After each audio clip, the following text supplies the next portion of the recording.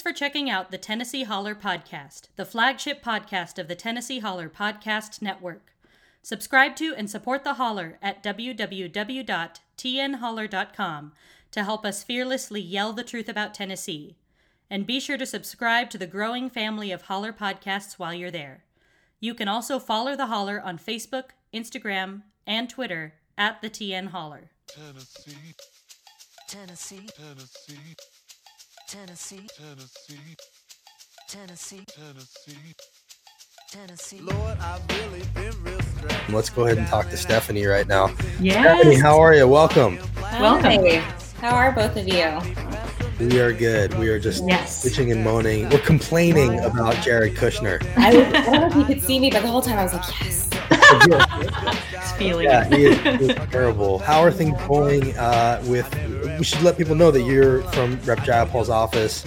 You have been working on healthcare stuff for a long time. You're a big proponent of Medicare for All. You guys wrote the bill on Medicare for All. Thank you for pushing for that. And how are things going right now? Like, what's the climate, the healthcare climate, especially with Amy Coney Barrett getting confirmed last night? Oh my goodness. I think that right now, everything just feels so fragile, not just in terms of the healthcare, but our democracy. Yeah. And healthcare is obviously intertwined with that. And I think right now, this whole year has just sort of been a onslaught of bad news after another. So it's been hard to maintain that focus, but I think it's really important, especially right now, especially with the election coming up and reminding ourselves of really what's at stake and why that should motivate us to stay really focused. So there's really attacks coming from all different angles. This is not just about healthcare coverage. This is really across the board about protections for our LGBTQ communities, our immigrant communities, our reproductive health. So it's a lot to think about. Right. And so I guess before we talk, I want to talk about kind of how you think this is going to go with Amy Coney Barrett and, where we're headed on the healthcare front. But first I want to ask you, we're in a pandemic. The pandemic has held up a mirror to our society. Has there ever been a more obvious moment, a moment that makes it more obvious that Medicare for All is what we need in this country? Yeah, that's a great question. I think what's sad is that way before the pandemic, really our country was in crisis. Our healthcare system was in crisis. As polls have already shown, 70% of people believed our healthcare system was in crisis. It was the number one issue at the polls. Again, this is before the pandemic. Leading cause of bankruptcy was medical claims. 87 million people uninsured, underinsured. All of the statistics that we had beforehand. By the way, we're number one in medical bankruptcies here in Tennessee. Oh yes, Tennessee leading and all the best. Exactly. And so I think people were aware that this was a problem, but I think that what the question was what kind of solution do we need? How bold or how big of a solution? And so what I think COVID-19 has done really is just shown us that this is a very deep-seated issue. This is much more than just trying to provide some coverage. This is really about guaranteeing protection, right? And in your most vulnerable times, at all times, not just when you're employed, not just when things are going right, but from, every moment from birth to death. So I think COVID-19 has made that very clear. Absolutely. And, so many people have lost their jobs, and with that goes their employer-based health insurance. Yeah. Pretty clearly not an answer if you're one of those millions of people who have lost their jobs. And then now we have Amy Coney Barrett. I know we would all acknowledge that the Affordable Care Act isn't perfect, but clearly that's now under threat. What do you think is going to happen to the Affordable Care Act, and what are people saying on the Hill?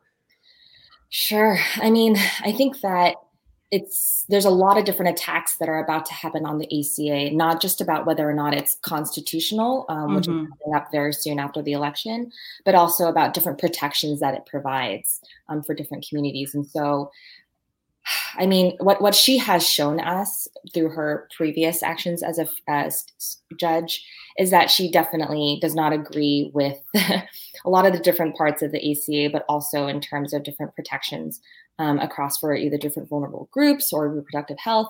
And so, I think we can sadly assume that she will strip away at least significant parts of the ACA. She will definitely reduce or increase restrictions on reproductive health. She'll increase restrictions on access to health for immigrants.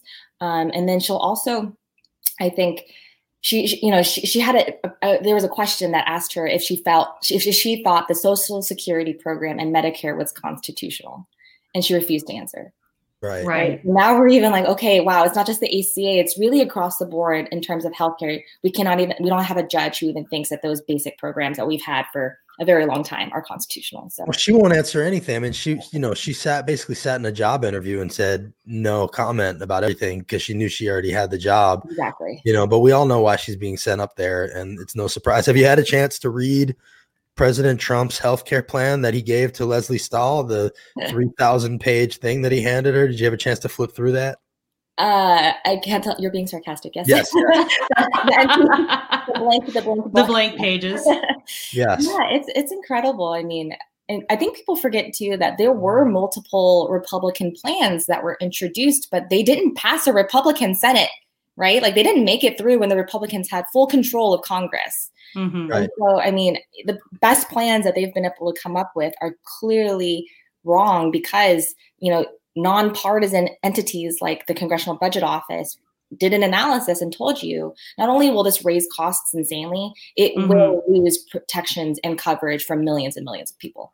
What is your feeling about Joe Biden's healthcare plan? And obviously you guys are on a different page than he is, but is the idea basically let's get him in there and then we'll turn around and push him from the left or whatever side you want to call it once he's in there? Yeah, I think that's exactly right.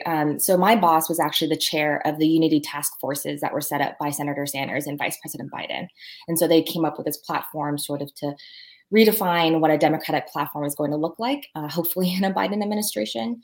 And, I think different members of Congress, and I know Representative Ocasio-Cortez just recently came out and, I think she summed it up perfectly in that it would be a privilege to push Biden than try to operate under a Trump administration. And so that really no one can underestimate the threat to our democracy, to our society that is Trump.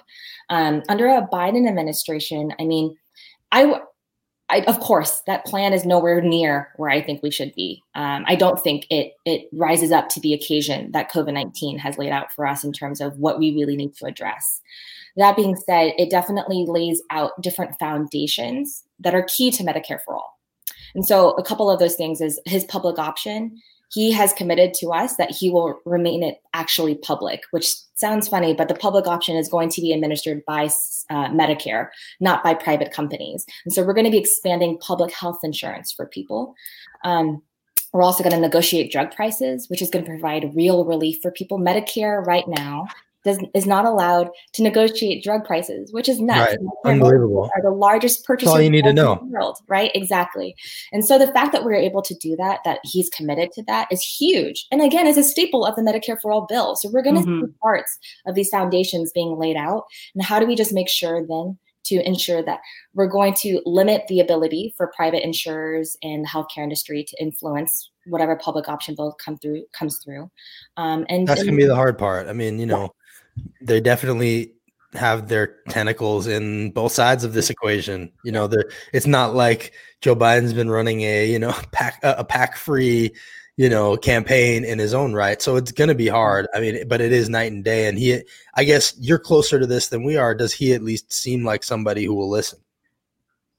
I think that he definitely will create spaces for this input. And, my former chief of staff for Congresswoman Jayapal, he is actually in the Biden transition team. So he has delegates from progressive offices and progressive spaces who are part of the transition team, who are intentionally trying to place people with progressive backgrounds in different positions. That's good to hear. I mean, Cassie, you and I talk about this a lot where I think, Cassie's a true-blooded progressive, whereas I tend to sell out and retweet the Lincoln Project every once in a while, but Cassie's been feeling like maybe there isn't that progressive influence inside the Biden camp as much as we would like to see. So, right, is that right, Cassie?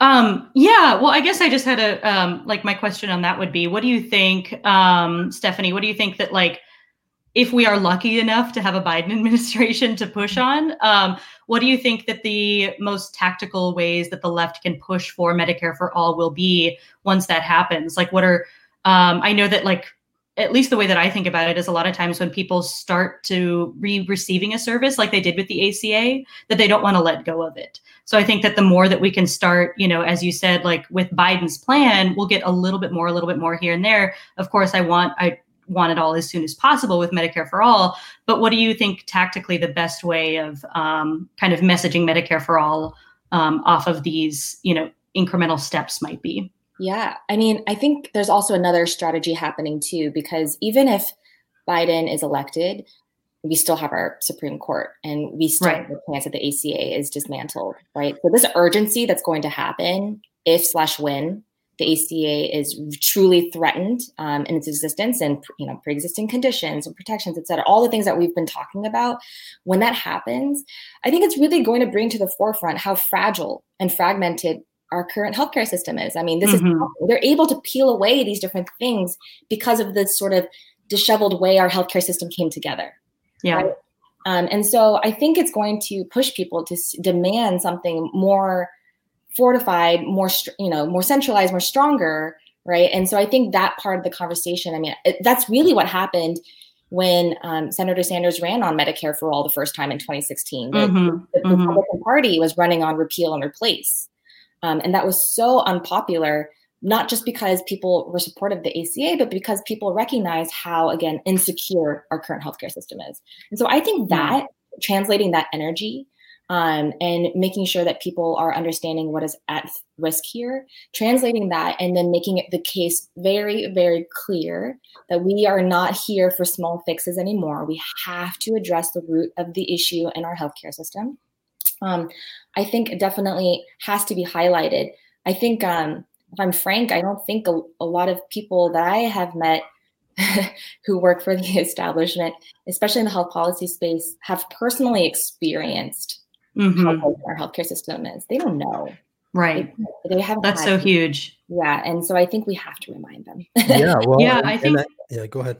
Oh, I was just going to say that I totally agree. I think that that's a large part of what the left needs to be doing. And I think that, you know, with Representative Jayapal, you all in her office, Bernie Sanders, and the folks that have been pushing for this, and other, like, you know, large policies like the Green New Deal, sort of more like, I mean, they're policies, but also more ideological, just sort of statements of values. I think that expanding the expanding people's possibilities and like horizons of what's possible and what we can do is so incredibly important for the left to be pushing for, because people have been sold, you know, this sort of neoliberal ideal over the past few decades that we're only going to get, you know, half measures, when in reality, you know, if we brought back the New Deal coalition but made it multiracial this time, we could actually get a whole lot more. Yeah, definitely. I think the danger with obviously incrementalism in general, but the danger with the next 4 years, if Biden wins, is like not enough changing. Yeah. And because what's going to end up happening is the next Trump will be worse because he won't be such a fucking buffoon. And now they've seen, you know, they've seen the hate works, but let's pair it with some, you know, some slickness. Like I've heard Carlson's name mentioned, and people like that, you know. And if somebody could get their act together and ride the same wave of hate, it could be even more insidious next time. So we need to show them, if we win, like, oh, this is what you get when you put Democrats in charge. This is how your life will really change. Is that how you feel too, Stephanie? Absolutely. I think this is so important to drive home. Trump is a symptom, not the cause, right? He is the result of our government failing so many different people for so long in delivering what they really need.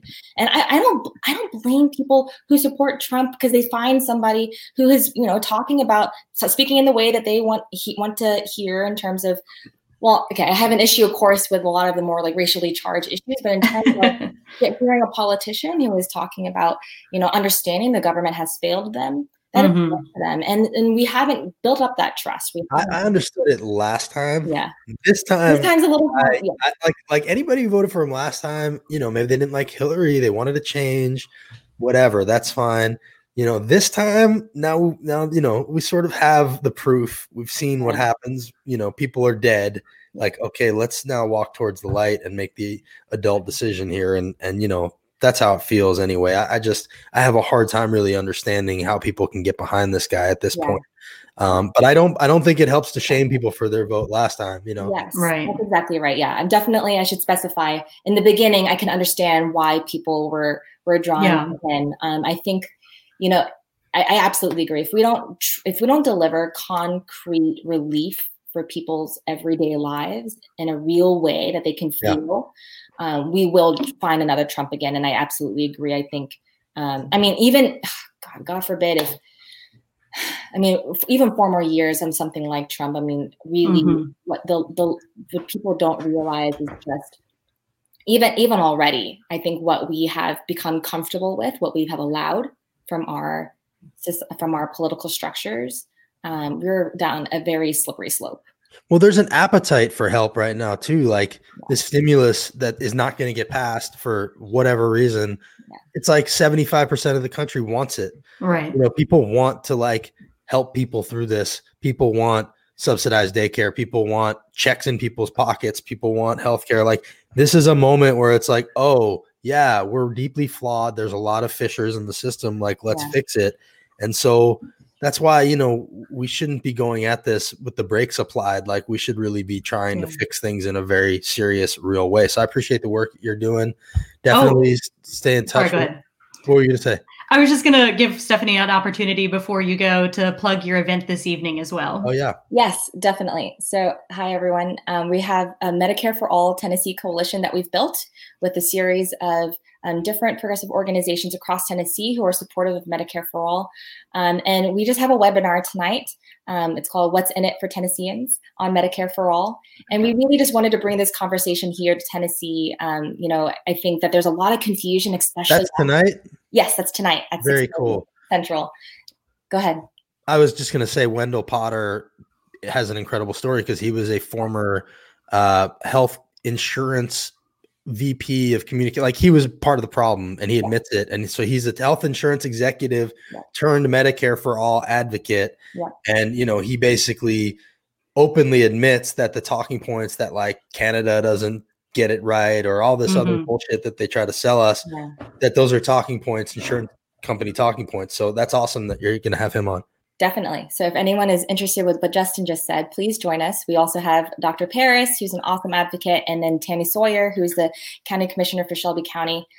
Really amazing speakers who have different perspectives on why we need Medicare for All and what that means for Tennesseans. So. Cassie, I think we should try to grab some clips from that. I'm planning on it. Good. All right, perfect. Stephanie, thanks for joining us. Come back soon and definitely stay in touch with us. Thanks for the work you do. All right.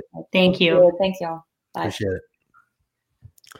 Awesome. All right.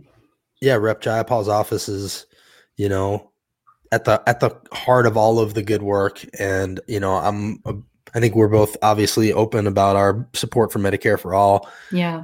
This half measure stuff isn't working. Every other industrialized nation has it. It's time for us to have it too. We shouldn't be depending on our employers to, allow us to live. I mean, the thing that I always go back to right here in Spring Hill, when UAW went on strike, GM, the first thing they did was cut off their health insurance. Right. Like think about the leverage that bosses have over workers simply just for that reason alone. Yeah. And so, it's a way to empower workers and it's a way to take care of each other. Yeah. Just think about it through the lens that the right always uses of freedom. Like we don't have freedom from corporations. And one of the many reasons that we don't is because our health insurance, our healthcare is tied to our employer so often. And just think about how liberating that would be if we didn't have to worry about that. Yeah, you're right. The freedom to do what? Like they never finished the thought. Freedom to die, freedom to not have healthcare. No, freedom is about the freedom to choose your doctor, the freedom to see a doctor. Like freedom is such a useless word the way they use it. And you can flip it around and make it go anywhere you want it to go. And they just throw it around so loosely. It's like almost as useless as socialism.